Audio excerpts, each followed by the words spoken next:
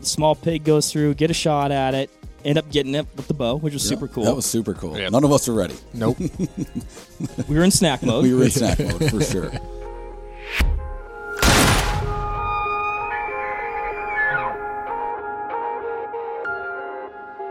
What is up, everybody? I have Mike and Coop with me here right now, and across the way, digitally, we have Mr. Remi Warren. Remi, aloha. How's it going? It's going great. How are you guys? We're doing good. Fantastic, man. We're doing good. Yeah. I don't generally say aloha, but when we're recently back from an incredible trip from Hawaii, I can't stop saying aloha. Same here, man. Absolutely. Between that and island jams, I don't know. Things have changed. I think we've all changed. I think we all had a lot to learn that summer. No, man, it was such a fun trip. That's what we're going to talk about today. We're talking about this trip that we took to Hawaii, not to just, vacation, sit on the beach, to hunt, do a little bit of fishing, a little bit of spear fishing. We kind of did all the things. Now, Remi, you weren't able to join us for kind of the first 2 days where we, when Mike, Coop, and I did a little bit of spear fishing, a little bit of hook and line fishing, and then also some more mechanized commercial fishing, which I'll kind of talk about that a little bit. But I did want to, because I know you have spearfished that island before, kind of get your take on it. It was my first time. We went out with Robin's buddies. We have a mutual friend on the island, Robin. His buddy Sean was kind enough to take us out, and it was awesome. I'd never done it before. Coop maybe has a little bit. It was a very cool experience, but there's some parts of that where I would maybe not do it again. It was kind of like if you've ever seen a cat get in the water, you kind of got in the water at the rate that a cat would get out of the water. Yeah, and it was I would say more or less it was a catastrophic fail between trying to film it, and the GoPro going to the bottom of the ocean. We got it back. And you went in very confident. I did. I went in full tilt thinking all confident. right, either I'm going to crush this or it's not going to go well. And I got in for, I'm going to say, 15, 20 seconds?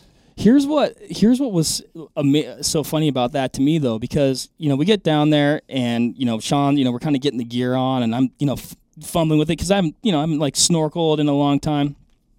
Coop gets geared up. And ready. just goes full send. And then my first thought, in my head, God damn, he's comfortable. Because, there was, a ledge. It wasn't let's walk in from the sandy beach. The surf is, pretty big surf day, I guess, or whatever I'd call that, right? It wasn't, flat calm by any means. There was kind of the one little cove that was pretty protected where we could, that was really the only place that we could be, We had some gnarly wind that day. I remember Sean was saying that's, as good as we were going to get it, more or less. I was still trying to get my flipper situated. Coop's just going for it, and then all of a sudden, you were kind of out. And then I went in, and I had 2 GoPros in my hand, and I remembered at that moment of time I needed to swim and tread water, and I'm not a professional with my hands, of course. Well, I try to do such, and the GoPro mount breaks in half. And so then I'm I just lost the camera. That's great. Literally hour 2. Yeah, right in, straight down 40 feet to the bottom. Luckily, Sean, was solid and had zero hesitation to go get it, which was great. But at that moment, I realized, I thought, life's pretty valuable, and I'm going to try to see another day, and so I'm just going to film from the shore. It was a blessing in disguise, though. It was. Because, we had the GoPros with us. Sean was pretty, adept. He was super familiar with using those. And so, to get your perspective from the outside, it worked out. It did. It couldn't Best case better. scenario for sure. I mean, considering, like you had said, Marco, I was not confident by any means, but I was okay, if I'm going to do this, I got to just do it. There's no sugarcoating. You just got to do it. Yeah. And I just remember getting in the water and then trying to tread, and nothing seemed to work at all. It was pretty, there was a lot going on there. We're in the cove, you got the rocks. It's kind of trying to wash you into the rocks a little bit. The biggest waves I've ever seen, which were not big at all. But to me, they were not the Mississippi 2-footers, These were, I don't even know, 6-8 foot, maybe. But between the rock and the waves, it just wasn't a recipe for success in my book. So I jumped in, and, I know more now about snorkeling spear fishing a little bit than I did when I first jumped in. But like I didn't have my mask set properly. Like when I jumped in, like I tested and I'm like, oh yeah, I've got a seal. But the seal like instantly broke when I got like in the water. So then I was kind of doing what you were doing. Like I was trying to kick with my feet and then, get my mask adjusted. But, you're like, yeah, there's a lot going on. And then you're doing that. Then a big wave comes in, goes over the top. You're like, oh, I just drank some salt water. Delicious. Tastes fantastic. But then like after a little bit though, got situated. Yep. And it was awesome. Like being, like there was a lot of fish, which was cool. Like a lot of fish to look at, a lot of fish to shoot at. We were using primarily 3-prong spears. Sean had brought like a more, I guess what you would consider like a spear gun. And he's like, yeah, use this thing. And I'm like, yeah, I think I'm just going to keep the training wheels on here a little bit before I start, firing the big guns. But it was super cool. And like I said, I feel like I'd be better at it next time. And I also, my takeaway was I did shoot a fish. Actually, I shot a fish right away. But again, learning. So like, I was so like somewhat surprised. I'm like, oh my God, I got one. Mm-hmm. That like I pulled back on the spear, Remi, and then the fish kind of like slid off, and then I went down on the rocks, and then I couldn't find it. So then later on, I shot a different one, which actually I will say it was actually the furthest that I kicked down the whole time. Mm-hmm. And I'm like, I'd fallen this fish, and I shoot him like, oh my gosh, I got him. So then I push forward on the spear, and then go to swim up, and I'm like, oh man, the light looks pretty like kind of far away. So then I swam, which it probably wasn't that far away at all. But then I swam to the top, and I was waiting on top. Got one. Yeah, and I was waiting up there for you. And then Coop got the shot. I did. Of the one fish that I speared. Yep. In the meantime, Sean's down there like, pew, pew, pew, pew, pew, pew. Like, I got two at once. Yeah. That guy's insane. And then I got out, and like he was like, all right, I'm going to go do some like real spear fishing. So then he kicked like way far out, shot some bigger fish. Like far out to the point where Marco and I were like, is he coming back up? This is almost concerning. Like I was it did make me nervous. I'm like, dude, I can't help you. No. Like, I'm used to this. Right. And because he like went like out the cove, like around the corner. Yeah. I mean, he's like, a couple hundred yards out, I would say, all day. Yeah, this is like a long way to swim in general. Made it light work. It was impressive, to say the least. But yeah, he came back and like, it was just stringer full. It was like I said, I was not a pro spear fisherman that day, Remi. However, it like literally, like I've been curious about it for a really long time. So that was my first time doing it.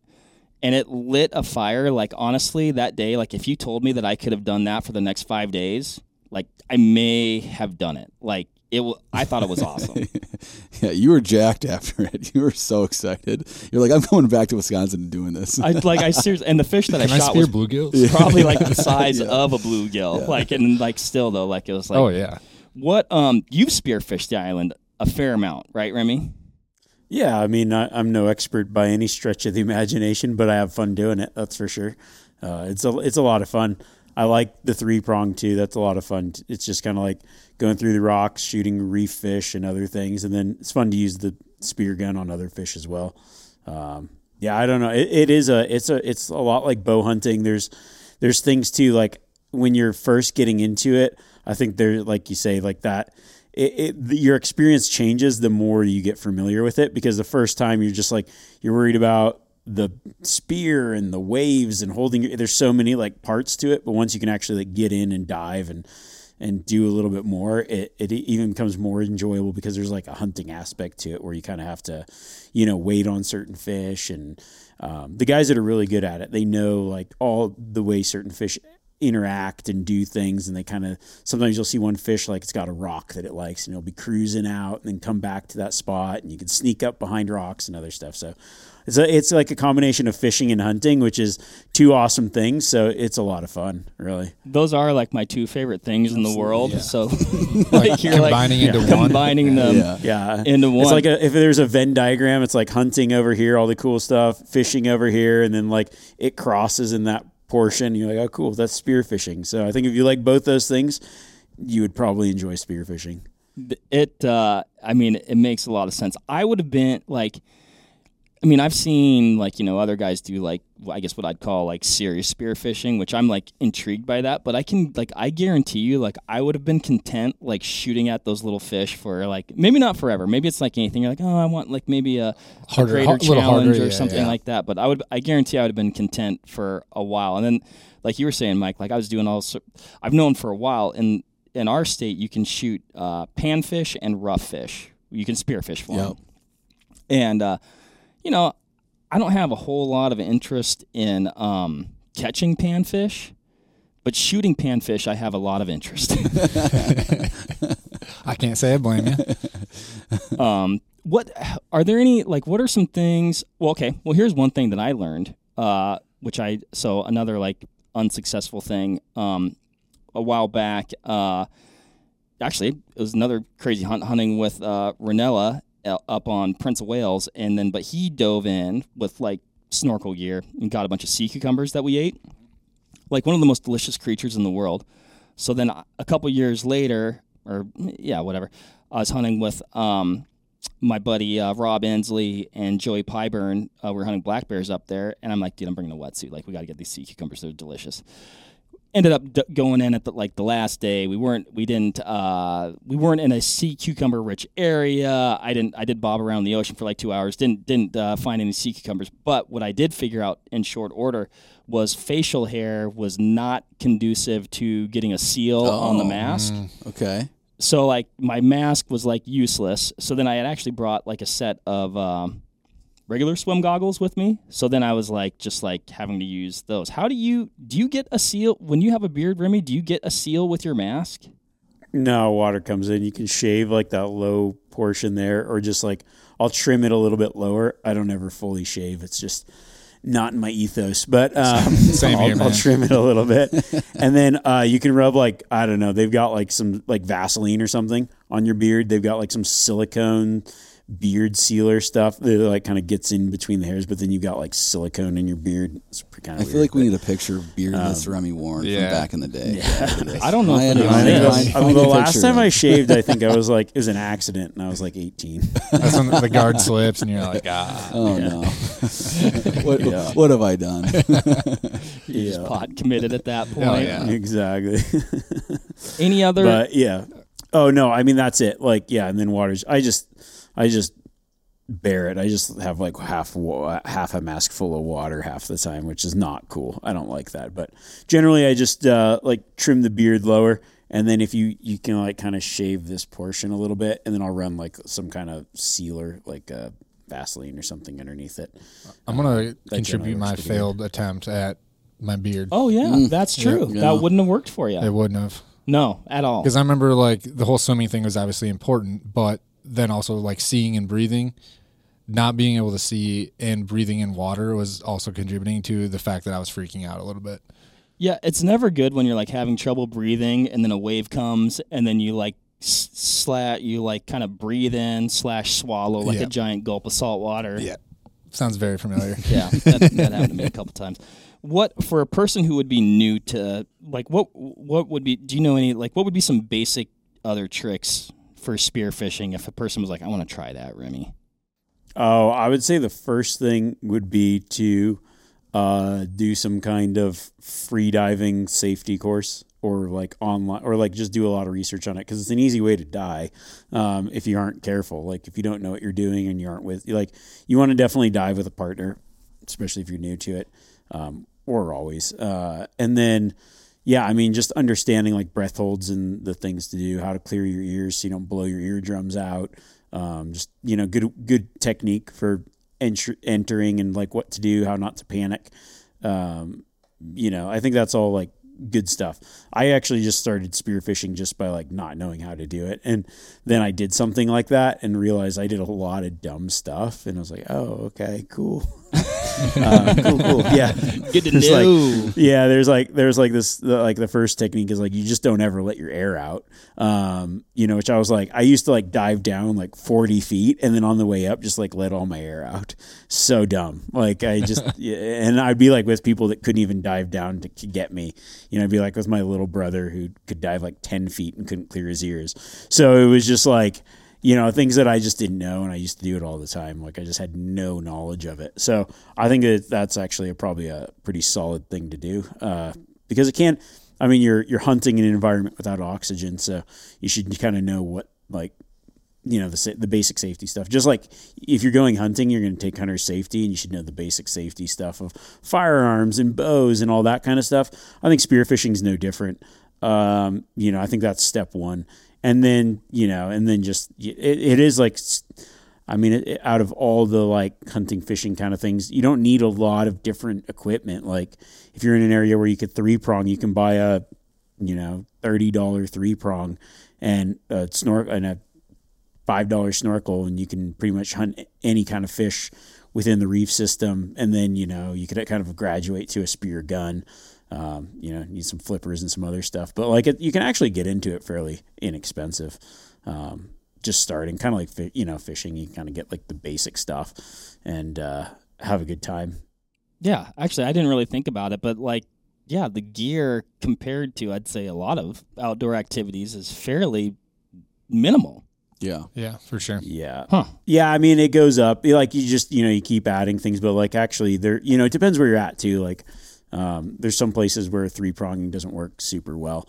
But like in Hawaii and, probably a lot of places in Florida and other stuff like warmer water.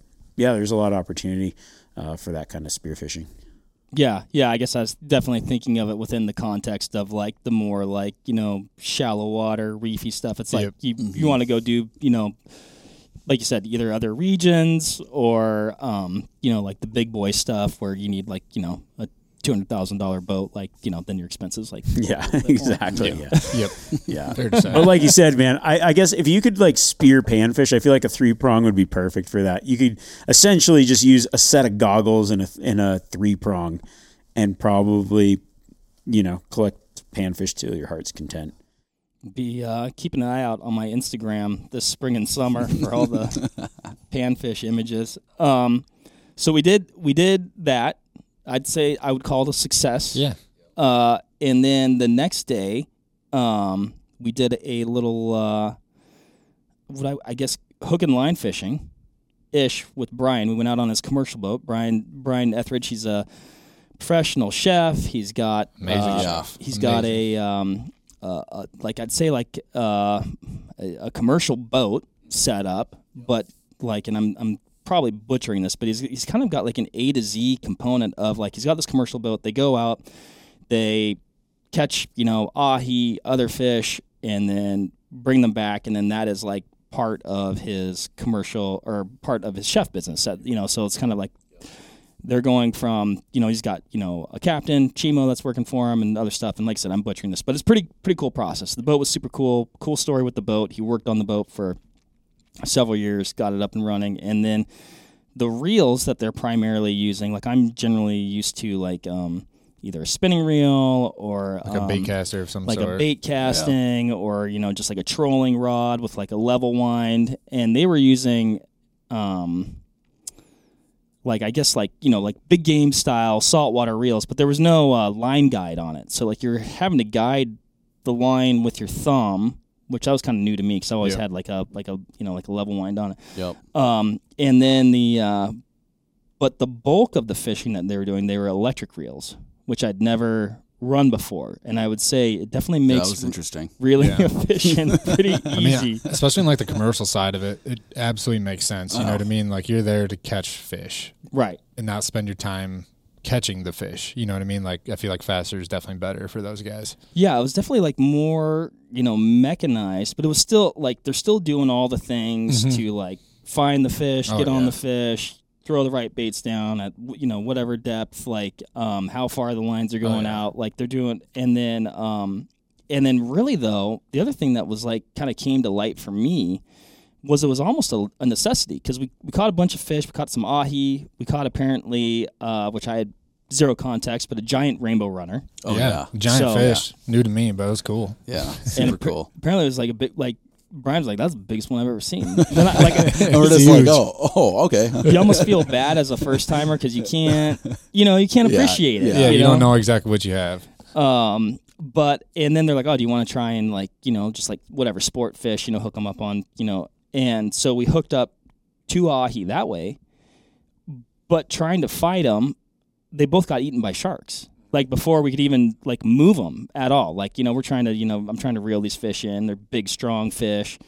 And then like just fighting them and just like I wasn't really able to, gain much line on them before sharks came in, ate them, cut them off. So right. I feel like soon as like if you even got to the point, like soon as those fish would hit the top of the water, those sharks were on them. Just I like remember that. you were filming. Yeah, I was like, I gotta get a and shot the of boat this. was just up and down and up and down. Well, and then we caught that one fish that we were bringing in on the electric lines, and even bringing it in with the electric reels. I mean, this fish at this point is like it's coming in at a fairly high rate of speed. For sure. I guess compared to like reeling a fish in, right? And it had at least 2 sharks like on it, like visibly like just tracking it and trailing it. I mean, like it was cool. It was interesting to see, though. I mean, it also like brought to light, as much as I was talking about like, oh, like spearfishing, I want to like do more of that. I don't want to do it out there. Oh, no way. Yeah, we were how many miles off? Like what? That was a good 4 or 5 hour boat ride at least. 5 hours probably. I think it was a 6-hour run ish to where we got. And yeah, there was a lot of sharks out there. Like a lot, I feel. More than what would be ideal for my swimming. For sure. I'm out. Yeah, hard pass. Speaking of coming to light, Mike, by this point of the fishing trip, how were you doing? Oh yeah, so essentially, we got out. So we left. Okay, let's go back a little bit. We get to the launch, right? 12:50, I think. What would it be 12:30 maybe in the morning? I think we woke up at midnight. Okay. To be at the launch by whenever. Yeah. Got there, met those guys. Went all the way out. I took some Dramamine. You took some Dramamine. Marco, you just have an iron stomach. I don't know. No, I popped it. Okay. I popped Did you? one at Okay. least. Okay. Yeah. So maybe you were the one not to take any. Yeah, I think I took it late after what you're about to say. We get out there. I start kind of feeling a little weird, right? Like 2 hours in maybe to this ride. It's like kind of weird. The sun starts coming up, so you can't really, before the sun starts coming up, you can't see anything, so you can't really see the waves. And I've never got seasick ever. And we start getting out there. I'm like, I kind of start feeling a little weird, and like look at Coop, and he's like, dude, you're white. You do not look well. Oh no! So I ended up just basically dying. Yakking over the side, I passed out in the bottom in the cabin area.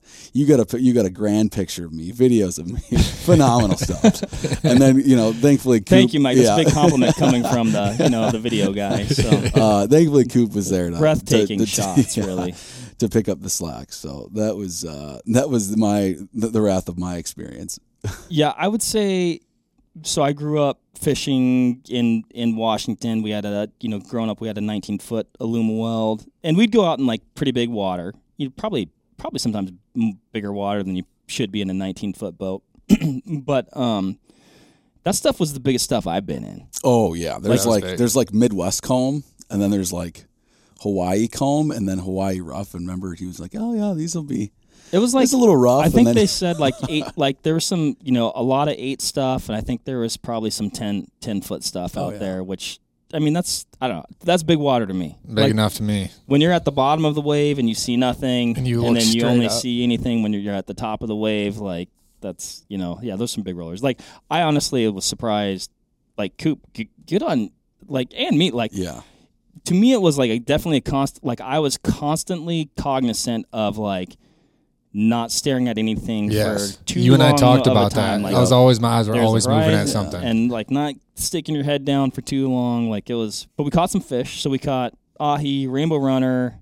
I'm trying to think. Did we catch? Oh, jeez. There was like one other type. Yeah, of I think fish. there was 3. It was like a different type of tuna, like some sort of jack. You caught some mahi too, I think. Oh, and mahi. Yeah. Yep. Yeah. Which that actually was, to me, that was the coolest part because all of a sudden, Chimo was like. We reel a fish in, and he saw, or I think Brian caught a mahi. Yep. And then all of a sudden, Chima was like, pitching some baits over the side, and all of a sudden he's hucking these hand lines out, and I'm like, what the heck is this guy doing? That was cool. That was really cool. And then he starts just yarding in these mahis with a hand line over the side of the boat. Rapid fire. Mm-hmm. Rapid fire. And he's like, he's like a man of few words, pretty quiet dude, like super cool, amazing dude. Great dude. Hell of a boat captain. Like that guy can fish. Yeah. And he's like, do you want to do it? I'm like, oh yeah, I want to do it. Yeah, your face when he said you want to do it is like his dad. Eyes got like like your dad was just like saying, hey, do you want to do this? And you're like, oh yeah. I thought you'd never ask. Yeah.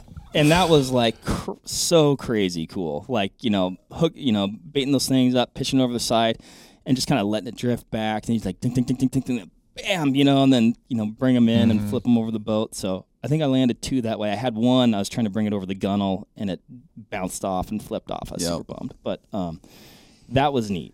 Yeah, that was It was a cool experience for sure. I didn't even know people did that. No, not at all. I didn't know that was...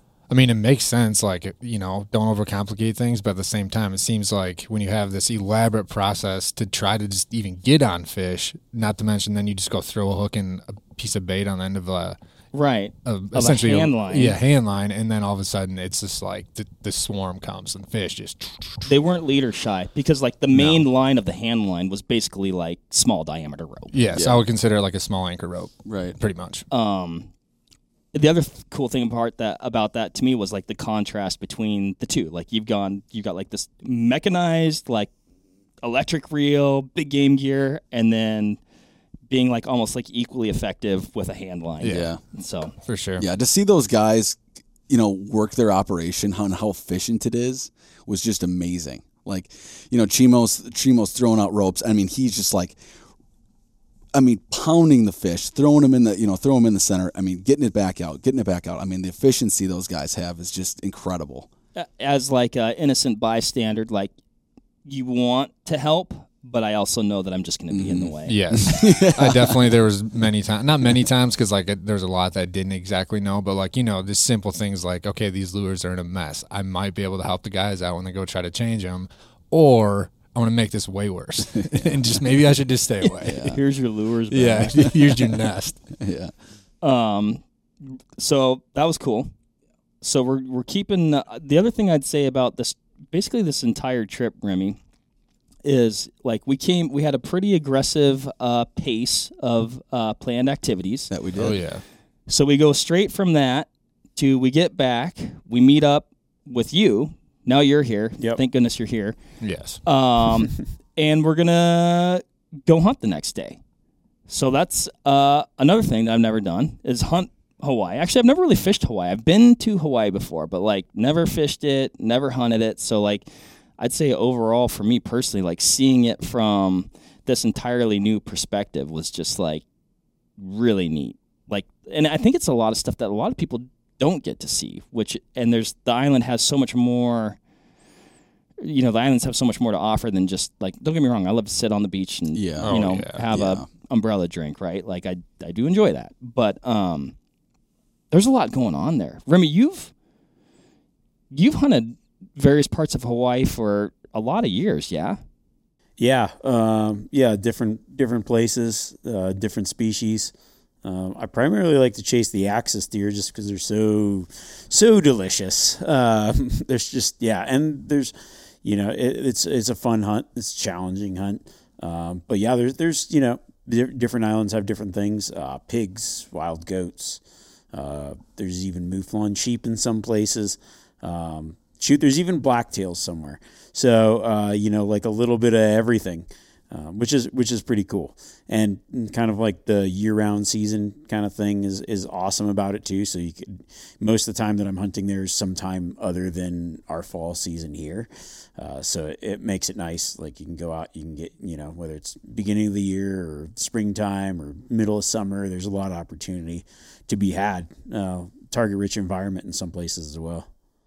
Yeah, I mean, I think you hit the nail on the head there. Like. It's like definitely in contrast to, I'd say, a lot of places, the year-round season like provides a really cool level of flexibility for, like you said, like a quotation mark off-season hunt, like compared to, other places. And then even just, flexibility with like your work schedule or a family vacation, perhaps. I mean, I'd probably feel like it's a good opportunity for like guys like us who just want to scratch the itch early. Yeah. And I know Remi's the same way. Like, Yeah. when you can I go, got a you lot gotta of go. itches that I scratch. Yeah, exactly. Itchy. Speaking of that, like year-round season, one of the like more interesting things I realized there was, and I didn't know this, Marco, till you shot your first buck. I guess I almost wonder, like, is a year-round season kind of like correlated to, you have like different herds, how like we seen some bucks that were fresh out of velvet, some bucks that were shed with just a little bit of velvet growing back. Like, does that contribute to, a year-round season? Or is it just like there's so many different herds that it doesn't necessarily matter? Oh, a little bit of both. I mean, some of it is like the axis deer, like there are in Hawaii, there's kind of like this kind of like a general time frame that they do things. And then there's ones that are just off cycle.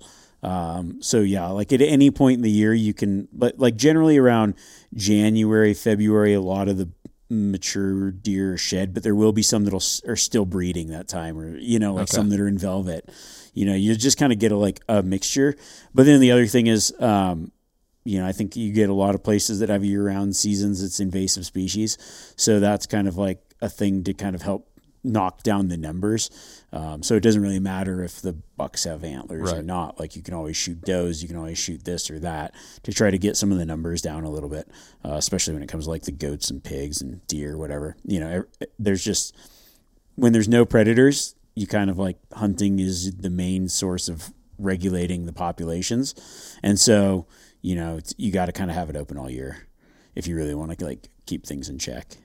Yeah, I mean, that's what's kind of crazy. It's like yeah, they're they're a non-native species, but then also they've been there for so long, and there's no question like they do have an impact on the native plants that are on the island, but they've been there since like the 1800s, and so they're like kind of woven into the fabric of the culture of the island, and they're an important food source for some people. So like, I think it's interesting. Like, and then like you said, Remi, they've got no predators, so hunting really is the only, I guess I'd say it's a large form of, population management. For sure.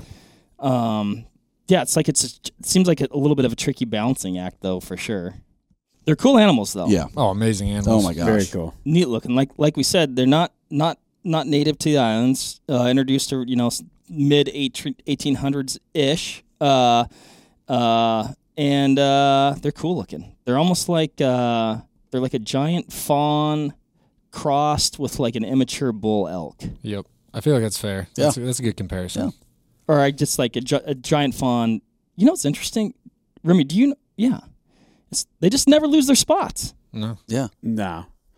It's camouflage. I think it's it's just their like form of camouflage because they're from places where that blends in, and they do blend in pretty well. It's funny, you think those spots would be more of a giveaway, but it just kind of breaks up that pattern a little bit. Well, you think about like why fawns have spots, and it's to blend them in better, I think. So when you look at it like that, you're like, oh yeah, it makes a lot of sense. Yeah. They're cool capes. Oh, amazingly cool cape. I thought they would stand out way more, and they really Oh my do. gosh. Tough to spot. Impossible. Or like that first morning, I'm like, "There's a buck right here," and you guys are like, "Where?" And I'm like, "It's 300 yards away." Like, right Remi, there. not to make Everyone's myself like, sound, I can't find it. not to sound even worse, but Remi, that stock, one of the stocks you and I went on, there was a nice buck in like 4 doe, just in that little crevice, and Remi's doing his thing, mouth tab and all, and he's creeping up there, and I'm just trying to see these animals, like, so so I'm not getting busted, and 2, so I can film them, of course, but Remi's like, they're right there. They're like 30 yards. And I'm like, I have no idea where. I'm looking for this giant bodied thing, and all he sees is, he had a beat on him the whole time. But, all you're seeing, especially the does, is basically their little head sticking out and ears flickering. And, but it was, they blend in. Like, props to their camo strategy, because it works. Oh, yeah. And I do have to give you a big compliment. I mean, obviously, this is something I knew beforehand. Remi. Like, I feel like I've got like at least a pretty good game eye. Yeah. Mm-hmm. Your game eye is pretty next level. Next level. Like, it was impressive. Like, you'd be like, there's one, and I'm like, 10 minutes later after you're walking me into it, I'm like, that's what you saw? Like, yeah, there's one. It's like 5 miles away. I spot it with my naked eye, and it's like I can see an ear in the spotting scope, Remi. But Yeah, so lots of practice. Yeah. So getting back to, I guess, a little bit more of the day by day, we get up early, we go hunt. We're in an area that you have hunted before, and actually Sean joined us from spearfishing the other day, so that was cool. So it was all of us out there together. And like you said, we spot a buck fairly right off the bat. Yeah. Which is nice. Yeah. It was exciting. We had a fantastic, I feel like, first glassing point, too. Yeah. It was like classic, yeah. But describe a little bit It looked about... like we weren't going to see anything, and then it's like, it's one of those things where and then all of a sudden it's like, oh, there they are. Probably been there the whole time, just behind something or in that tall grass, and finally stepped out, and there he was. There he was. There he was, Marco. And then the buck walks through. I think you guys are like, that's like an okay buck, like, you want to shoot that buck? I'm like, yeah, I want to shoot that buck. Yeah. Looked huge to me. The answer is yes. And some classic, we're videoing it, hence, having Mike and Coop there, also for good company. And kind of the classic hunter videographer, like, I'm on him, you're not on him. Are you you're on him? Are you on him now? I mean, Remi was on him. I was definitely not on him. So I was like, Remi, where is this buck at? It's like, okay, just give me it. There was one point where like everything was lined up for me, and I was like, I think I said, I'm gonna kill him, and Mike's like, no. Not yet. Eventually we got it put together. I did almost throw it out. I missed a chip shot. There, it's out there. I didn't want to hide it. I can't hide it anymore. In your defense, Marco, I will say the pressure was high. The pressure was extremely You had like high. 5 sets of eyes on you. Yeah. I mean. And we're like, are you going to shoot it yet? Wait, no, don't shoot it yet. Are you going to shoot it yet? Wait, don't shoot it. And he was kind of getting to that point where like, it was like, once he kind of left that last hole, like he was going to kind of crest and like maybe be out of sight. So I did miss. Luckily, it's actually a tactic that I like to employ. I shot. I scared him towards us, and then we got him. Followed up, and yeah, it was fine. And made a spectacular shot. Yeah. But that was cool, though. Like, that was, like, really it was amazing to have success. Like, it was awesome to have success so quickly and, like, to just, like, see one right away and be like, oh, my gosh, those things are beautiful. They're so cool looking. And then we got them, got to walk up on them. But the other cool thing that, like, sometimes you don't want to, like, even for instance, like last weekend, like I hunted whitetails, first sit of the year, had a little buck come through, and I'm like, I don't want to end it that early, because you end it, right? But in Hawaii, you're like, cool, I got one, let's get it taken care of, and then your Keep hunt's hunting. not over. Right. Like there was like feral goats out there, you could shoot a couple axis deer, if you got lucky. So like, it was like cool to be like, oh, you can have that early success, but still, not be done. So, but yeah, Remi, that was another good spot by you though, because I did not see that thing when it first came. Like, I don't even know if I would have seen it. I know I didn't see it. I didn't see it till we walked up to it. What was going through your head this whole time, Remi? No, I mean, I think it was like, I was like, oh, sweet, there's a buck. And yeah, and then, we kind of went from like, I was like, oh, this will be a good test of like how fluid everything goes. Cause sometimes on a hunt, right, and there's like 4 or 5 people, and man, like, as we learned later, like just like walking around with that many people and like trying to get everything right, it can be difficult. Like it adds definitely a challenge to just like being out hunting. So I think like when people like see a video or something, they don't really realize like the added challenge of just that extra component to kind of like capture it. So that like does play a factor in the hunt. And I thought like, ooh, this is actually a really good opportunity here to work out the kinks, whether it works or not. But also, like, it was a pretty solid setup. Like, we had a ridge with a rock, cliff, crawl up. Everybody sat there. Everybody can watch. The sun was like in our eyes, but it was like a pretty solid setup on a deer that had no clue we were there, within range. So I was like, yeah, this is gonna work out. This is gonna be awesome. It was yeah. Cool. And then, like you said, like, it was just so solid. It's like, okay, feel a little bad. Let's fire a warning shot. No, but it was cool. And then like walking up to it, like I was just like, oh my God. I mean, they're like just like gorgeous. They're gorgeous. Oh like, man. Just like, yeah. Smaller than I thought they would be. To be honest, a little bit smaller. I think that buck might have been. You would know a lot more than I would. Remi. Yeah. That was a mini head.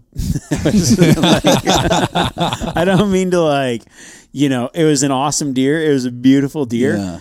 Everything, you encounter that. It's happened a few times where, I've seen it with mule deer. My dad shot one. I think it probably had crossed with a blacktail or something. And we're looking at this buck, 3 of us there going, that's guaranteed 175. And we shoot it and it's 145-inch buck, and you can pick it up with 2 hands. You're everything's proportional, everything's perfect. It's a mature body. Everything looked great, and it's just a miniature version of the species, which happens. Yeah.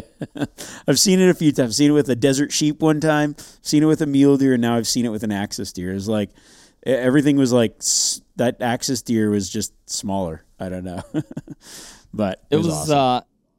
I will say, and I think the video will probably show that, because, in the grand scheme of axis deer, not that I'm, some professional, but, you wouldn't be oh, that's a giant. Mm-hmm. But you'd be oh, that's a good buck. Yep. That's exactly what I would think. Oh, yeah, for sure. And it was the Coues deer, it was the Coues deer of axis deer. It was just like you said, everything was, proportional. It was just micro. Yeah. But it was awesome either way. But, yeah, so we move on, and then, you guys, Remi spots some axis deer again, naturally. You guys put the stock on them, and then walk us through, even what were you looking for, Remi? Where were you looking? And then, how did you spot that buck? And then, your plan and moving in on it. Oh, yeah. Well, I was just bow hunting. I had the mouth tab because I was casted up. Just couldn't, I guess for people who don't know. So I had a pretty extensive injury to my right hand, so it was pretty much useless. On this hunt, I was in a full cast. So I think I could move my fingers a little bit, but not real well. So I kind of trained myself to shoot a bow by biting down on this, it was actually a piece of a Vortex Bino harness. I just cut it off and put it on the D-loop. Then I just bite down on that and then push forward, draw back. I think I was shooting, what was I shooting? 55 pounds, 60 pounds then. And then I just open my mouth to shoot the bow. So it's just like shooting it with your fingers, but you draw it back with your mouth. So there's some complications with that. I like to be pretty close, 40 yards or less. Yeah, close. For this hunt, I was pretty much just looking for does really, unless it was a giant, really big mature buck. Because I've shot plenty of deer and just kind of knock the numbers down. Plus, they're so delicious. So I was looking for does. Actually, to be honest, the smaller the doe, the better. Real tasty morsels is what I was on the hunt for. And so I spotted a buck bedded, and we snuck into what, maybe 20 yards? Yeah, I would say. We were close, 20, 30 yards. But it was it was just a young buck. It was a nice buck, but I just didn't really want to shoot it. So I was trying to get one of the does, but I think there was a couple of bucks in that group, and the bucks all offered shots, but the does were real hidden. So I decided to try to crawl in. I think I crawled under 20 to one of the bedded ones, just hoping to maneuver so when they stood up I'd get a shot. We sat there for a long time, maybe 20, 30 minutes, but I also was we could sit here all day, or I could try to make a move now, and decided to make a move so we didn't have to just bake in the sun for any longer. And I can't remember, I think something happened. Oh, the wind swirled, didn't it? Yeah. Wind swirled. You're waiting there forever. Oh, this is going to be perfect. I was if it's a big buck, maybe, but it's okay, there's a lot of does around. I don't want to waste an entire day waiting for this one doe out of this group of bucks. And the wind swirled and they blew out. But I feel had we wanted to shoot a buck, we would have tagged a buck right there. Would have been cool. But for sure. I mean, that was a cool spot. It was a cool spot. It was a cool spot. Yeah. Generally, it's generally seems like it's you have the opposite problem. I can't say that I've ever been in the situation where I only had shots at the bucks. That's cool. It was really cool to watch you guys like sneak in so close. Like, I mean, you guys were definitely in the danger zone for like a really long time. I just remember thinking, I cannot be the reason that they bust out. Tiptoe, do whatever you have to do. I cannot be the reason. But that was. Did we take our shoes off for that? I think we might have.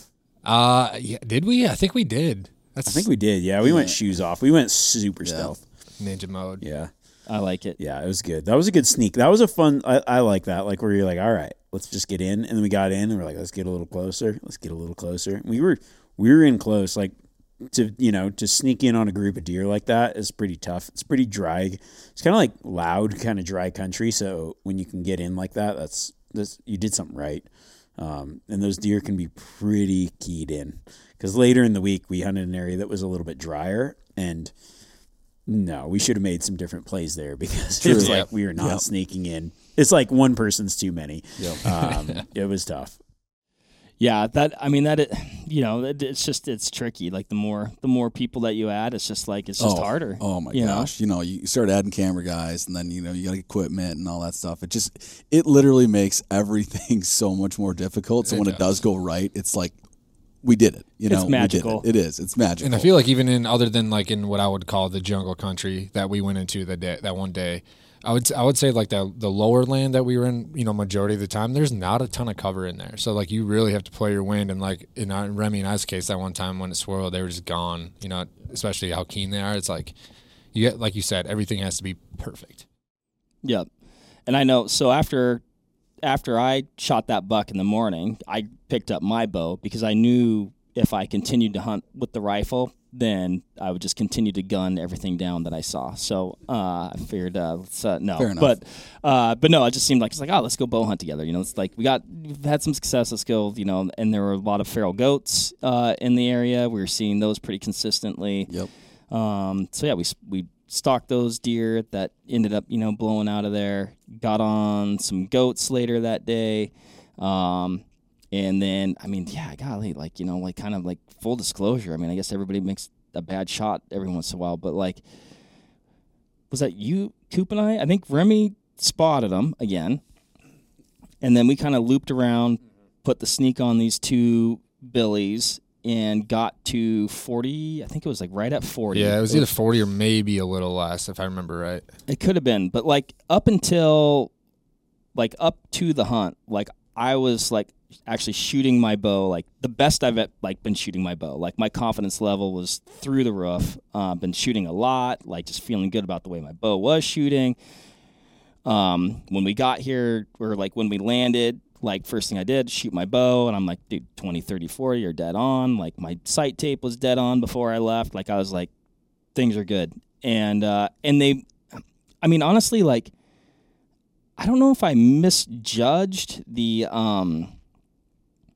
angle of the goat, or, I mean, it was a little bit windy, so my pin was floating a little bit, but like when that shot broke, I was like, that was a good shot.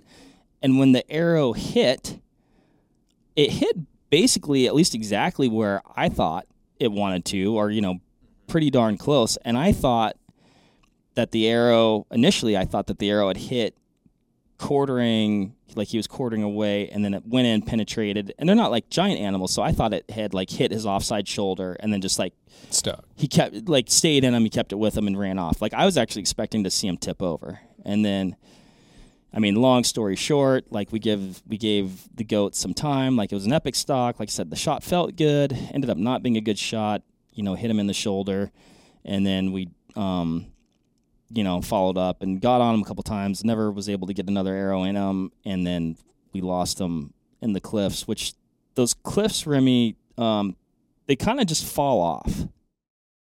Yeah, they aren't like go walk on cliffs because it's pretty loose and pretty steep. So, yeah, I mean, we followed him for a long ways, and it was just hit him in the shoulder, and yeah, I think those things are tough enough. They just brush it off, like, yeah, okay. Something in my shoulder, but yeah, he just once they get into the cliffs and it's like safety, like it's just below us, and there's nothing you could do really from there. Yeah, that's like, I mean, they really are a cliff. Like you just wouldn't. Oh gosh, you wouldn't ever like. I don't love cliffs anyway, but those just seemed extra cliffy. So that was a bummer. Like, that was a bummer. You know, and again, it's like you never want to lose an animal. You definitely don't want an animal to suffer, you know. But, you know, hopefully, like you said, fingers crossed, like, you know, get hit in the shoulder, hopefully brush it off. And then on the flip side, there definitely wasn't a lack of goats there. So, like, I don't know. It's like I said, that's not how you want an animal to die, but there were definitely plenty of goats. They're non-native. You know, they're affecting the landscape. Like, it's very invasive. Yeah. I don't know. It's like, it's interesting. I don't think we hurt the population that day. No. I've never seen so many goats in my life. Oh, gosh. On one hillside. Yeah, I would say that the goats probably do more damage than anything. They're pretty destructive, and they can kind of be anywhere, you know. I mean, think about, like, a goat eats everything, and they definitely live by that, you know. They're in some, like, crazy places. Yeah, I mean, and they must be they must multiply pretty good. Yeah. I think that's fair to say. So that was a bummer, but I'm trying to, and then that kind of, I mean, we hunted some more that day, went to a few different spots. Would you say, so before we left on this trip, like, I talked to several people, Remi, and they're like, oh yeah, bow hunt it. If you want to get good at stalking deer, you know, you might blow some out, then you go over the next hill, find some different ones, find some different ones, find some different ones. But I feel like we definitely saw deer, you know, but like it wasn't like crazy like how people were talking about it. Was that a little bit different than what you've experienced in the past? I mean, it's just hunting, you know. Sometimes you go out and you're like, you remember the really good days better too. Like, sometimes you go out and you're like, I saw 100 deer. That was crazy. And sometimes you go in there and you're like, I didn't see any deer. And it just seemed like we had more days where we just didn't see as many deer, which I think, you know, where we were hunting, like, generally there's a lot of deer, but they just weren't there while we were there. So, yeah. You know, like, yeah, I think that, you know, I was expecting to see a lot more deer. Like, I don't think I ever saw a buck that I would have shot.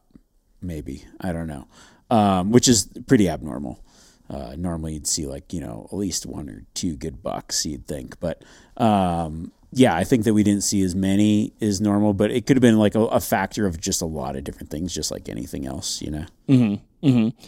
I was even wondering if, like, the amount of goats that were in there was affecting perhaps like the deer. I have no idea, right? It's like complete speculation. But if, like, the deer were like, yeah, like, you know, I don't know, I don't like this many goats around, or maybe the goats were even eating. Right, lack of vegetation to some degree of, yeah. I don't know. Yeah, a little bit. Like, the island's kind of been going through a pretty good drought too, so, like, animals are just a little bit more dispersed and maybe not in places that could have a lot to do with it. And those goats can be pretty hard on the drier areas. So a dry area that probably held a lot of deer that's been in drought, you know, is pretty dry. So definitely could have taken away a lot of the deer's food source and pushed them into just thicker cover, thicker places, which we ended up doing a little bit of jungle hunting and getting on some deer and goats and pigs and everything in there too. So, you know, we kind of adjusted our tactics a little bit based on what we were seeing, which I thought was a good strategy, especially, you know, to go with the bow, like hunt that close country, because then all your shots are just real close. Hunt that thick stuff, and that was a lot of fun too.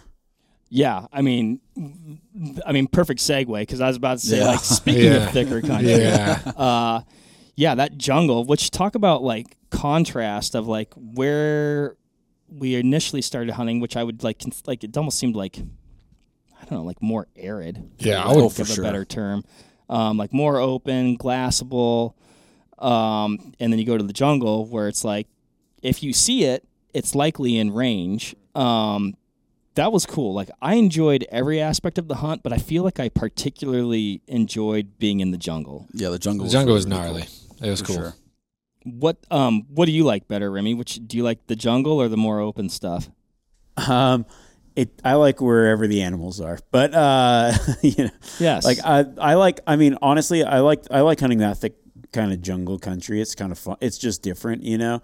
Like, you see a lot of, like, you just kind of, it feels like you're kind of on a different kind of adventure. It's like big steep country, but vines and random wild fruits, and we found like some a wild orange tree that was probably like some pig had run up the mountain, and now there's an orange tree here, and you're like, oh cool, let's eat an orange. And then it's like, okay, let's hunt on, boys. So I thought that like that's just kind of fun, and you really don't know what you're going to encounter there. Like it's difficult hunting with when you're.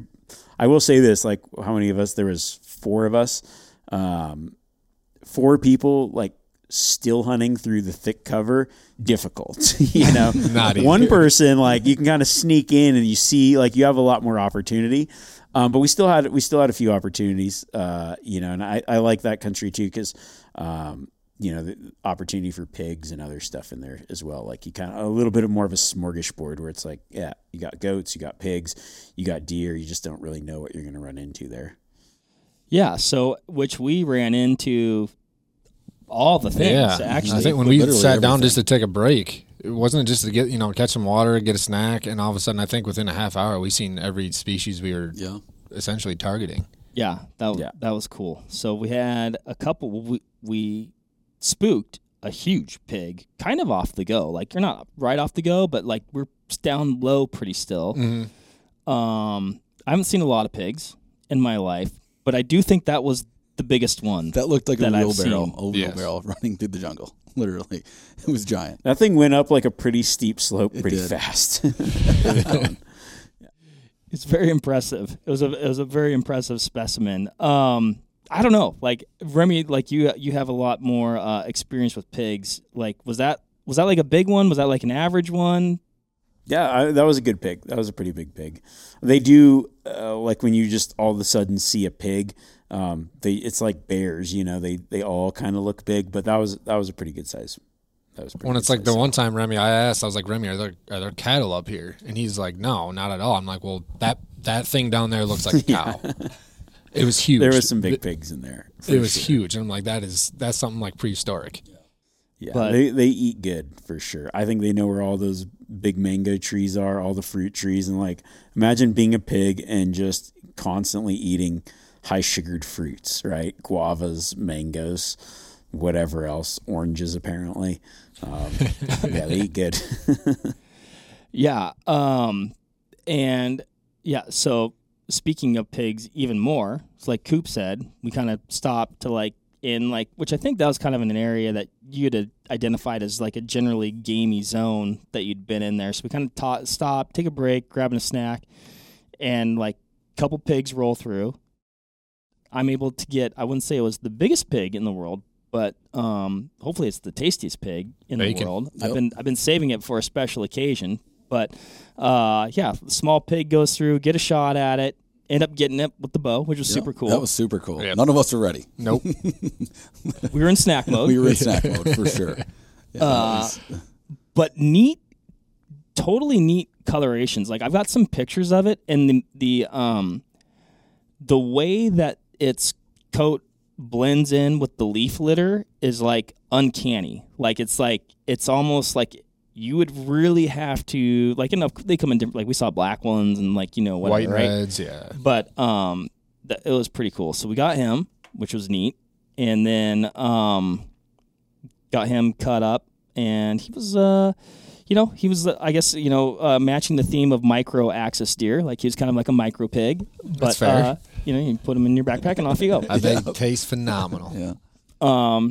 And then we go up the mountain a little bit further. So now we've seen, and we saw some axis deer from that spot too, but nothing like came close, And the one thing, like particularly in that area, I was like, you really can't see that far. And we saw like a couple pigs on a couple different occasions. On a couple occasions, we see axis deer filter through. And you're like, and this is all within like not, like, it just made me like, I'm like, how much game is actually like creeping around this jungle that you, like all the time that you just can't see? Right. That country's insanely thick. I mean, it's wild. It's almost like Jurassic Park. I feel like it's fair to say, like, if you were seeing 25 yards, you were doing pretty darn good. Yeah. Oftentimes. Yeah, well, there was those parts where it's like we're crawling, and I'm like, oh, these guys have to hate me, like crawling through that lantana, that just brush that grabs you, and like on our hands and knees, like under tree. I mean, you could probably see an arm's length, if that. It was like kept having to stop and see who's coming through the bush. Oh yeah, there would be times where like you guys would be like 5-10 feet ahead, and you could hear you, but we couldn't see you. Yeah. It was thick. That's probably where my Western Washington hunting roots like helped me out, because I was like, oh, this is normal. But yeah, this is how you hunt elk. But so that was cool. We go up the mountain a little bit more, and then all of a sudden, I mean, that's the other thing. Like out of nowhere, like just like you're there, and then all of a sudden, poof! Here are two big billy goats. The Jungle Billy. Jungle Billy. Jungle Billy. And they're just like there, and Remi's leading the charge. He's ahead of us, and then like Remi, like what? Describe this scenario.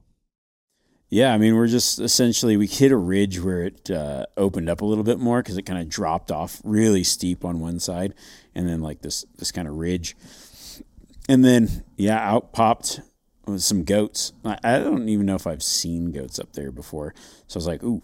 Jungle Billy, and and I was ahead of everyone just so like because I only had the one arm, so I was trying to give myself a little bit of an advantage. I didn't tell them that though. I was like, yeah, cool. No, so they walk across, and I just knock an arrow, and I look back like I was trying to get Mark to come up, and he's like, that's not going to happen because they're moving, and I was like, all right, bite down, draw back, give it a little aim, and let her fly, and hit the goat good, and it just bombed off the steep side. And I'm like, oh, well, we're going to find that one in the bottom. So yeah, we found some trails down. It was like, that was steep. I mean, I wouldn't say it was vertical, but it's about as steep as you can walk on. There was like enough jungle stuff you could like grab on, and then you'd be like dropping down to another almost like game trails that kind of went straight down it. Yeah, we kept having to watch where we were going and everything. I don't know how many people took a fall. There was one spot where I turned around and be like, hey, be careful of this. And then someone falls. And then, who was it? Coop, you fell? Yeah. And then I tell him, was it Mark next? And I was like, Mark, be careful. Just boom. Just and then ended up on my lap pretty much. Yeah. I was like, all right, this is how we're doing it. It's cool. It's one way to get to the bottom.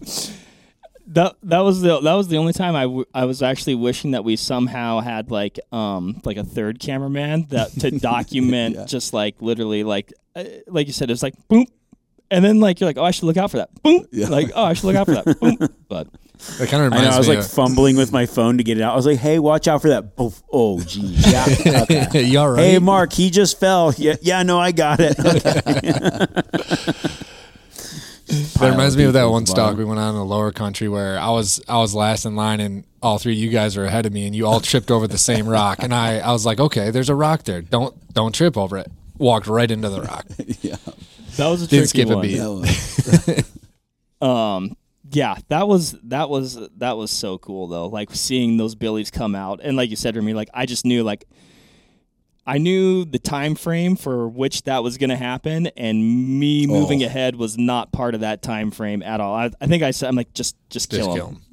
And like, dude, you drew back, and I'm just like, oh my gosh. Like I'm like, it was probably like even more fun to watch it happen because I'm like, oh my gosh, this is going to happen. And then you shot with your mouth tab, which is still, I think you shoot better with a mouth tab than I do regular.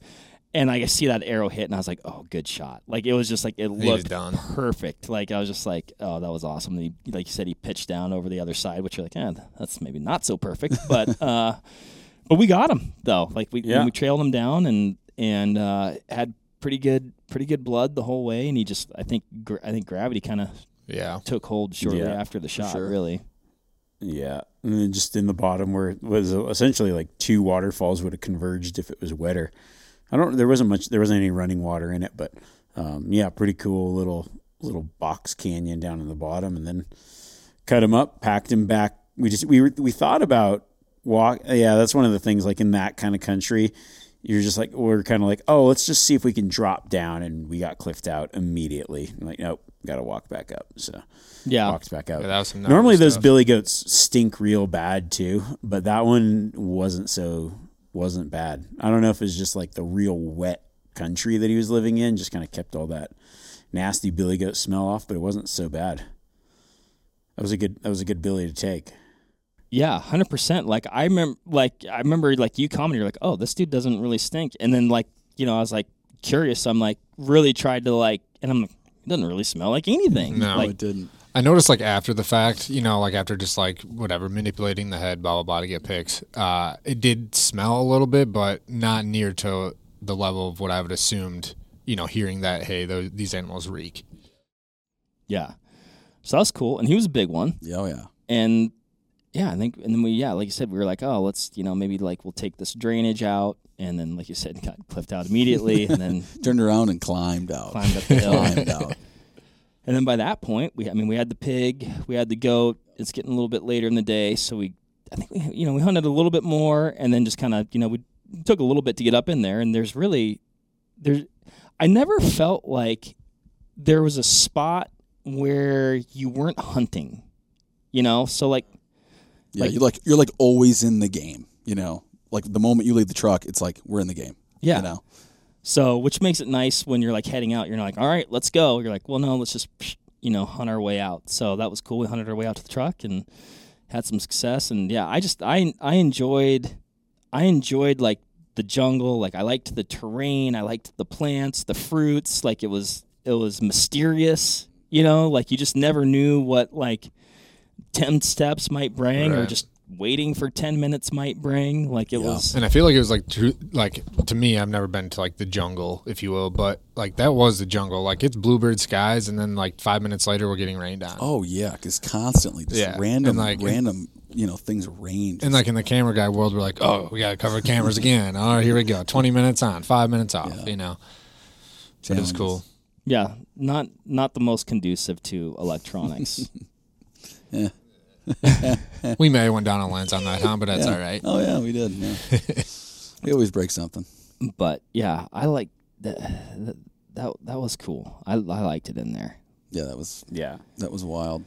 It was definitely cool to see like I guess to my knowledge, the two differences in Hawaii. Like I would have just assumed it was all like the lower land stuff, and then you get up into what looks like decent mountains, doable country, and then you get into it and it's jungle. For sure. Oh yeah, and it's steep too. Is. Like there's definitely a lot of steep. Like the route that we went up. Like have you hunted much of the jungle, Remi? Like can it be difficult to even pick a route to get up into where you want to be? Oh yeah, no, we went the route that I knew we could get in there. There's places like you get like we tried to go out a way that I'd never been, and it was like, nope, we're cliffed out. That's why we go this way, because. Yeah, there's definitely. You can easily get into places that you just can't get up or get down for sure. It's like you just don't know. Yeah, I don't care for that. Or just exactly. So we got out, and bring some water. Water's key. Yeah. You can go through a fair amount of water. Yeah, what is it? Hot. 85. It's sticky in there. Sticky. Oh yeah, you're sweating. So yeah, we got out. We hunted the next day. We gotta go back to the first morning, because the first thing that I spotted, or maybe Sean might have spotted. So we're like, before we saw the deer, I looked down at because I was like, deer hunting is awesome. I love chasing axis deer, but I was more like marks on deer. I really wanted to shoot pigs, and the first thing in the morning, I see this like nice ginger pig. It was like a red pig with like a white. I was like, dude, that's the pig of my dreams right there, the old ginger pig. And these guys were like, oh, cool, a ginger pig. And I was like, yeah, no, it's really cool. I really want to shoot it. So I was like, okay, in my head, what was going through my head is like, I better hurry up and find a deer so I can go kill that pig. Because I wanted to like slow play it, like, yeah, so nobody really cared about the ginger pig, But I was all I talked about the whole trip was like the ginger pig that got away. Yeah. And so we went back to that spot that evening after shooting the goat. And I think you guys were like, oh, let's go shoot goats. And I was like, and then I spotted some axis deer, and I was like, the goats are cool, but I'm going to go stalk these axis deer. And you guys are like, cool. All right, you go do that. Good luck. Yeah. And I like snuck into like 30 yards on, there's maybe $3 or $4 in there.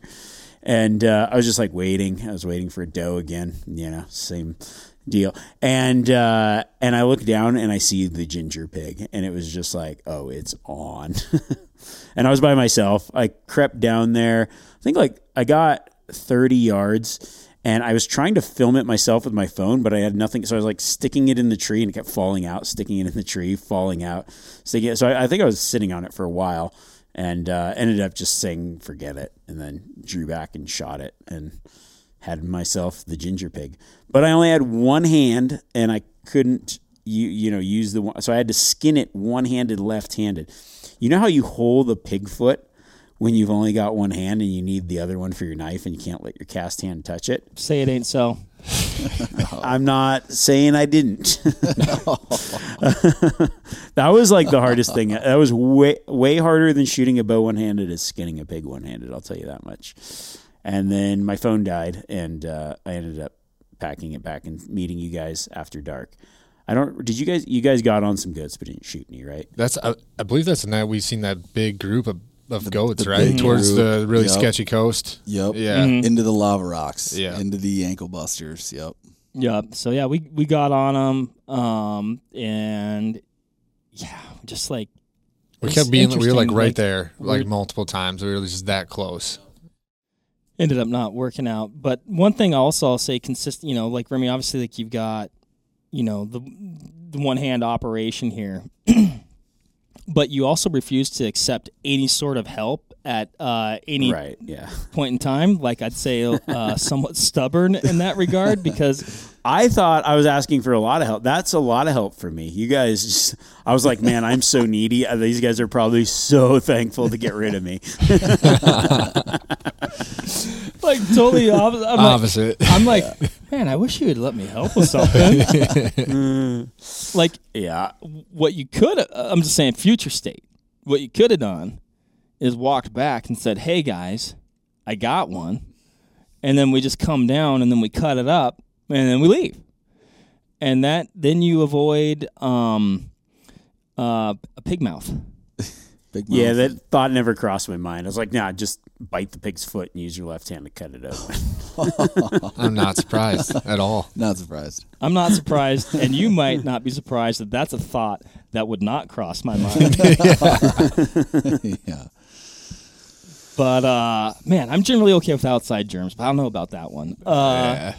But that was super cool because, like you said, the ginger pig was definitely like a common theme that, like, I feel like it's interesting to hear. Like, you're like, oh my god, ginger pig, and they're like, be cool, don't talk up the ginger pig. But you couldn't not talk up because I talked up the ginger pig. There's a lot of talk. I was like, ginger pig. it was kind of like I was just staking my claim. I was like, you guys can shoot anything you want.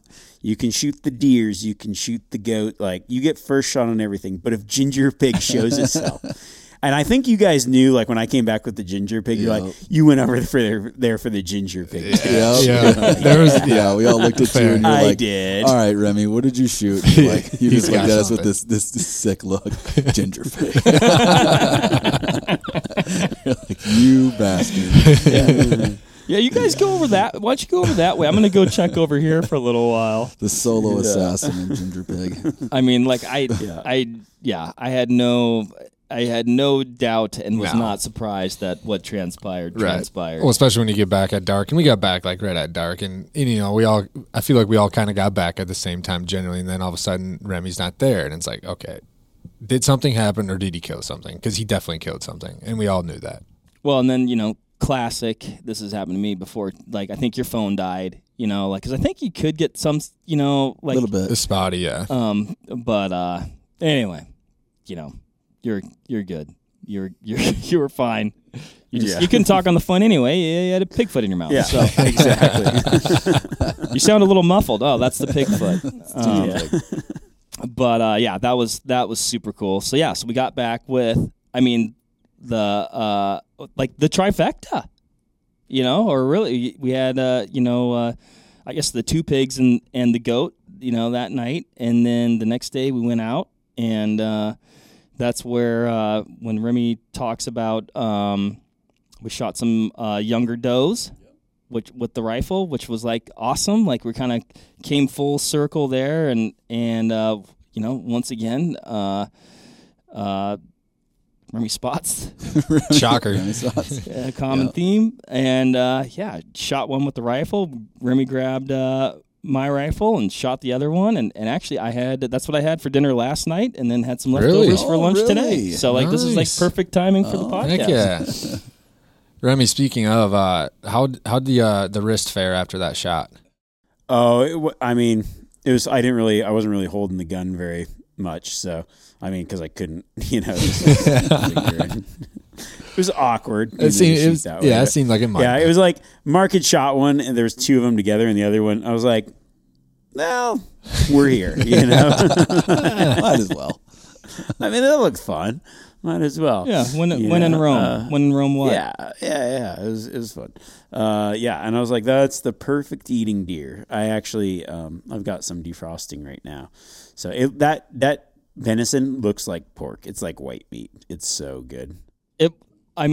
You couldn't describe it like any other way. Like that, like when I pulled, in fact, when I was pulling it, I was going through the freezer last night, like I had to do like a double take. I'm like, oh, is this part of that pig? And I was like, no, this is marked axis deer backstrap. But yeah, it's just so tender, so mild. Like it was, I can see why you'd be like, yep, I'll take 10 of those, please. Mm-hmm. Fill the freezer. So that was neat. That was like delicious. just like a really cool way to, I guess we kind of capped it off. Yeah, kind of capped it off. But then Remi felt strongly that I shouldn't leave the island without a goat. So then we went bow hunting, chasing that herd around for a while. I missed wide left on 2, wide. Way wide left.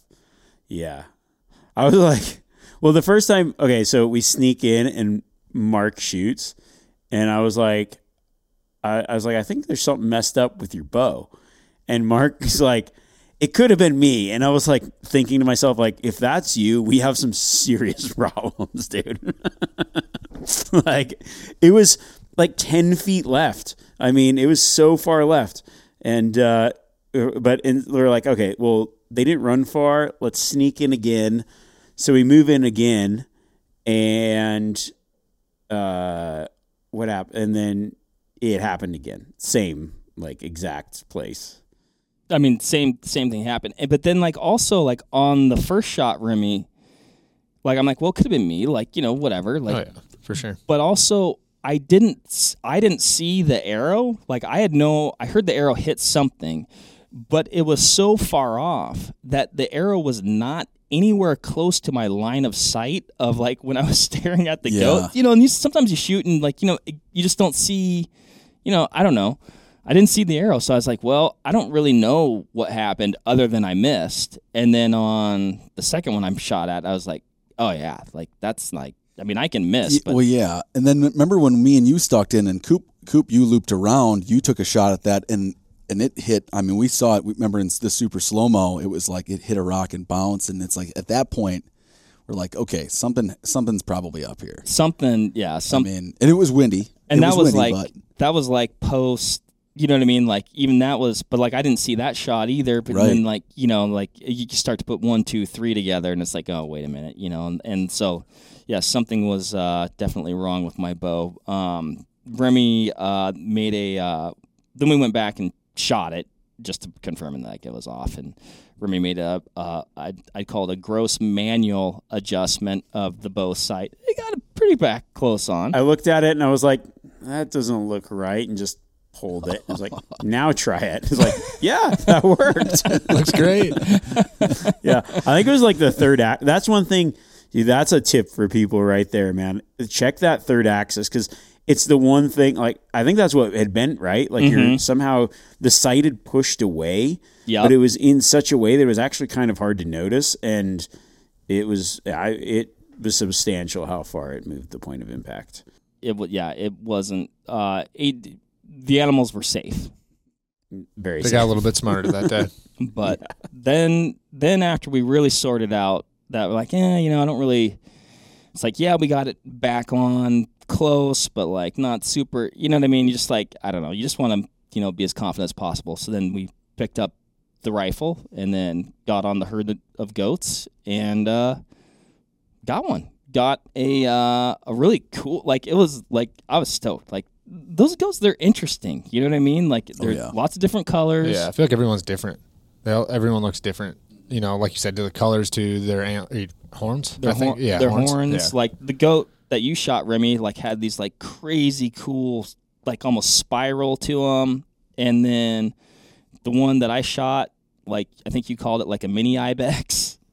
Yeah, it looked just like up and back, like, and had that kind of like ibex cross on the back. Really cool looking. Probably some kind of maybe ibexy blood. It just had that ibex look. It was cool.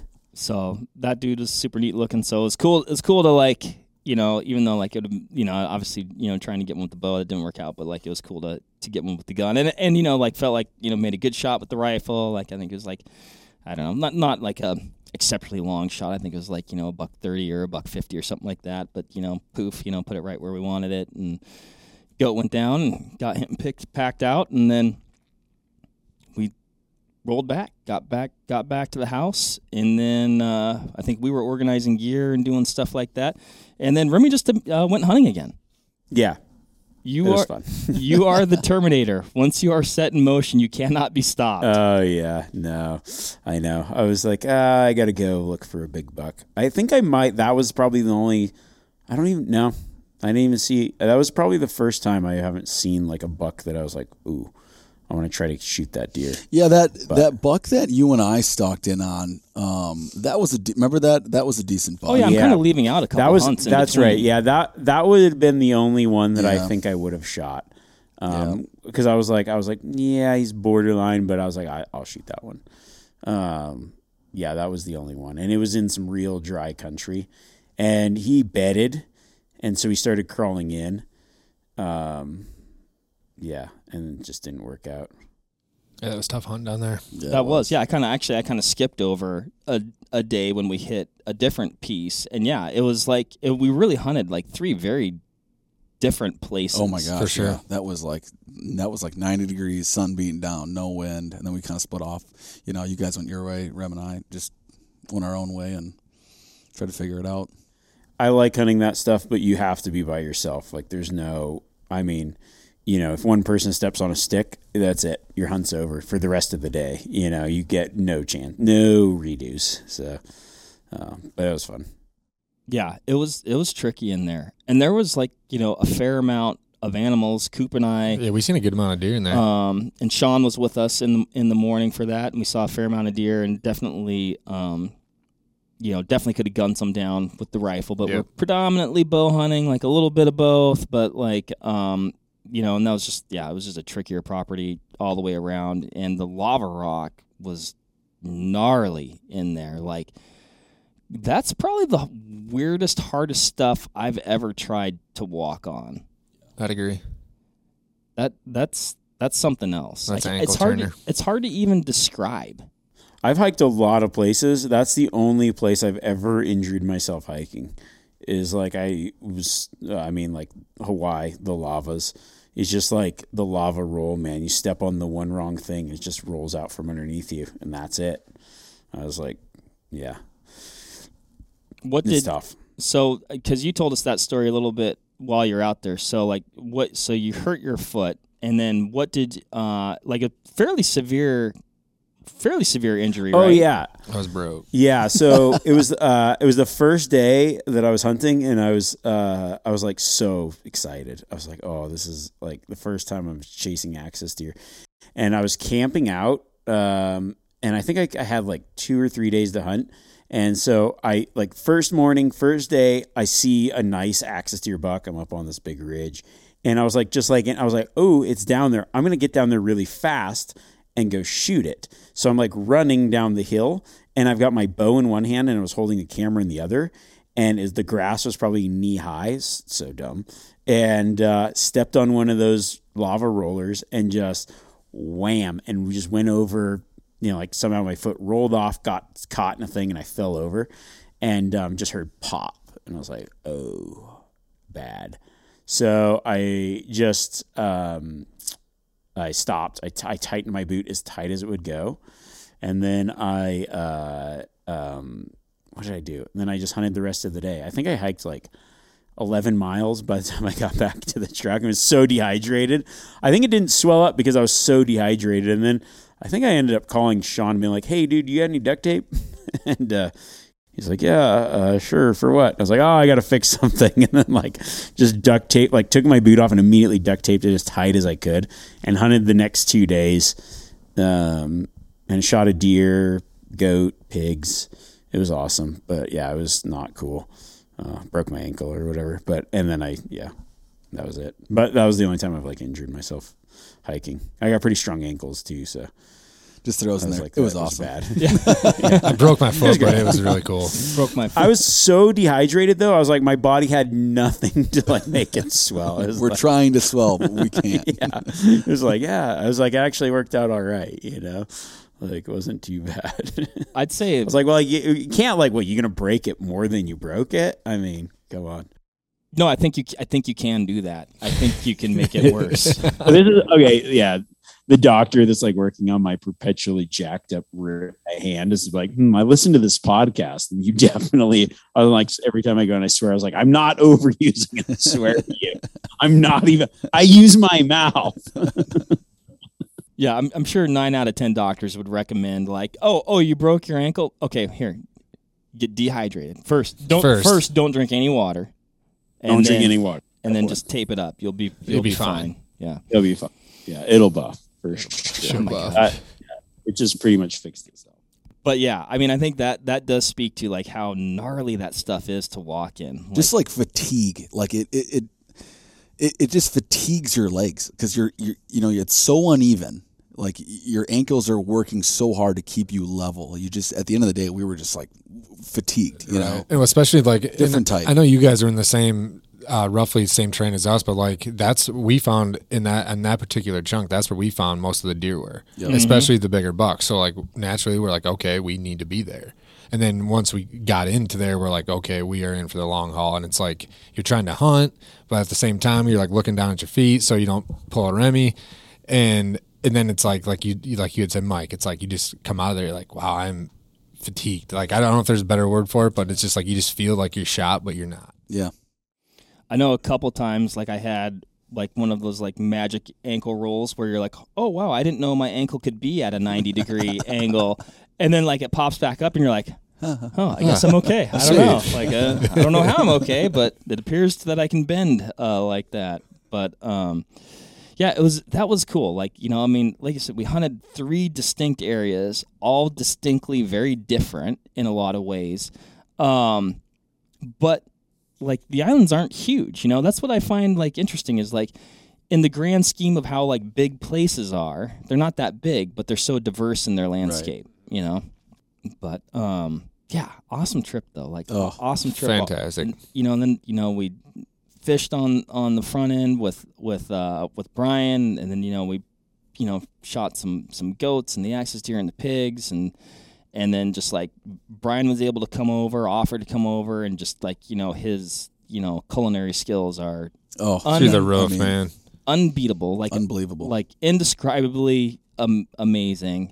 And then like I still think that has to be one of the best meals I've ever had. That was it's phenomenal, guaranteed. Dude, that by far. You made like this play on Spam musubi, which with the Rainbow Runner. So you did like a miso glaze on the Rainbow Runner, and then made like a little spam musubi, but with no spam, just Rainbow Runner musubi kind of thing.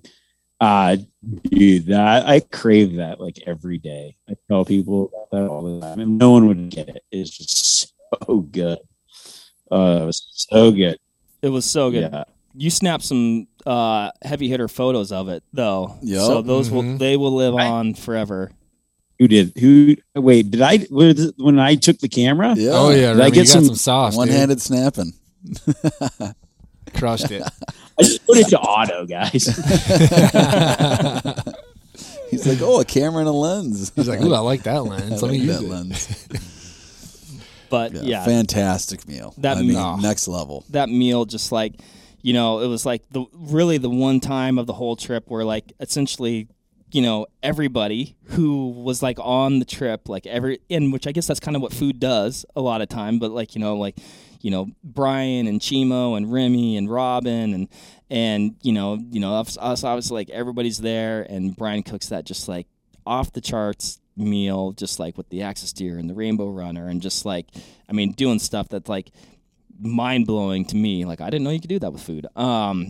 Absolutely the best surf and turf I've ever had. Yeah, it was just like if there could be an end cap to a trip, like that was the cap. Yep. You couldn't have drawn it up better. Like it truly was. It was really cool. And Remi, like, it was awesome just hunting with you and like watching you hunt and learning from you. Like I feel like I've hunted a lot, and then I was hunting with you, and I'm like, is this my first time? Like, what's going on? It was just cool, man. It was just fun. It was just like, it was really cool. So will be a return tour. Yes, we will. We shall go back. So yeah, that's why we brought you here. We're actually planning our next trip. Second half of this podcast, how to go to Hawaii. Yeah. Put me in the car. But I don't know. Like, I feel like, it's like any hunting story. You keep talking about it, and like even like you guys are like, wait a minute, you left out a day. It's like, oh yeah. Like, I don't know, like what any other highlights that we missed, or just seeing the diverse areas was super cool. We really got to experience the entire island. From 85 degrees mist, to the lava section, the massive herd of goats. Remember oh my gosh, what probably 500 to 1,000 goats just kind of coming through. That's what it felt like. It was just it was wild. There was like that one spot that was just like a solid mass, and that is actually, when you look, you're like, man, I bet those things could be pretty destructive, like you said. Like they eat anything. Yeah. I don't even know what they were eating with that many out there. I don't know. It was zero vegetation. No, like when I made that little circle around down there, it was like we were in some pretty, barren stuff. When I went down there, there was not a sign of vegetation, no life. It just smelled like goats, and there was a lot of them. Amazing trip. We just have to go back and, for the landscape. Yeah. For the landscape. Yeah. But Remi, any parting thoughts on your end? Man, I don't know. I think it was just a good time, and we covered all the bases really, and then it culminated in that meal, and it was like, a little bit of land, a little bit of sea, a little bit of everything. It was awesome. I think that we were very fortunate to kind of get to experience that. I know it's not something that everybody that goes gets to experience. We had even I was like, we didn't see as many animals sometimes you normally see, but it was still an incredible trip. We got into a lot of stuff. It was just a lot of fun. Yeah. I think you hit the nail on the head there too. Like, super fortunate to be able to go, where we hunted. At first glance, you can look at, digital mapping software or something like that. And you're like, oh, there's actually, depending on, what island you're on, and you can go here and hunt this. But then like you start to dive a little bit deeper, and then like you kind of get past the surface, and like some areas, some public areas are like, they're only open on certain days. Yep. And then like, we didn't even cover like the firearms rules. Like, that's a whole, if you want to bring a gun, like that's a whole another layer of, registration and logistics there. And so yeah, we were fortunate to be able to go where we went and see the island the way that we saw it, because it was very special, and that isn't necessarily something that you can just like go do, right? Which is a little bit tricky, but so super thankful. I'd agree to that 100%. From Robin's hospitality to I think Mike's case, experiencing Hawaii for the first time, I wouldn't want or change my first time in Hawaii at all. Like, I was fantastic trip. No, it was off the charts. So, and so you guys documented it. So got some awesome footage, got some awesome images. I think, we got the podcast. We'll have, kind of the film that comes out eventually. We'll probably have some blogs, that come out eventually, and kind of detailing, some of the stuff that we talked about today, and maybe diving into some of the, the intricacies of the island. But yeah, overall, Remi, just can't thank you enough for meeting us out there and really showing us around. It was just it was fun. I mean, we've known each other for a lot of years. First time we've ever hunted together, and it was cool. I wouldn't trade it. Yeah, well, thanks for inviting me. It was definitely a fun trip. So I'll look forward to the next one. Awesome. That's all I needed to hear. Heck yes. And on that note, everybody, thanks everybody for listening. Hopefully you enjoyed our recounting of this, super amazing trip and a super amazing place. And yeah, thanks again for listening. And aloha. We'll catch you on the next one. There you have it, folks. Thank you very much for listening. As usual, give this video a like if you liked it, comment something below, and give us a subscribe to the Vortex Nation podcast channel. It would mean a lot to us. Also, why don't you give us a follow over on Instagram while you're at it, at Vortex Nation Podcast. We'd love to hear from you over there, and we'll keep you updated with all kinds of cool photos and videos from our adventures that we do here.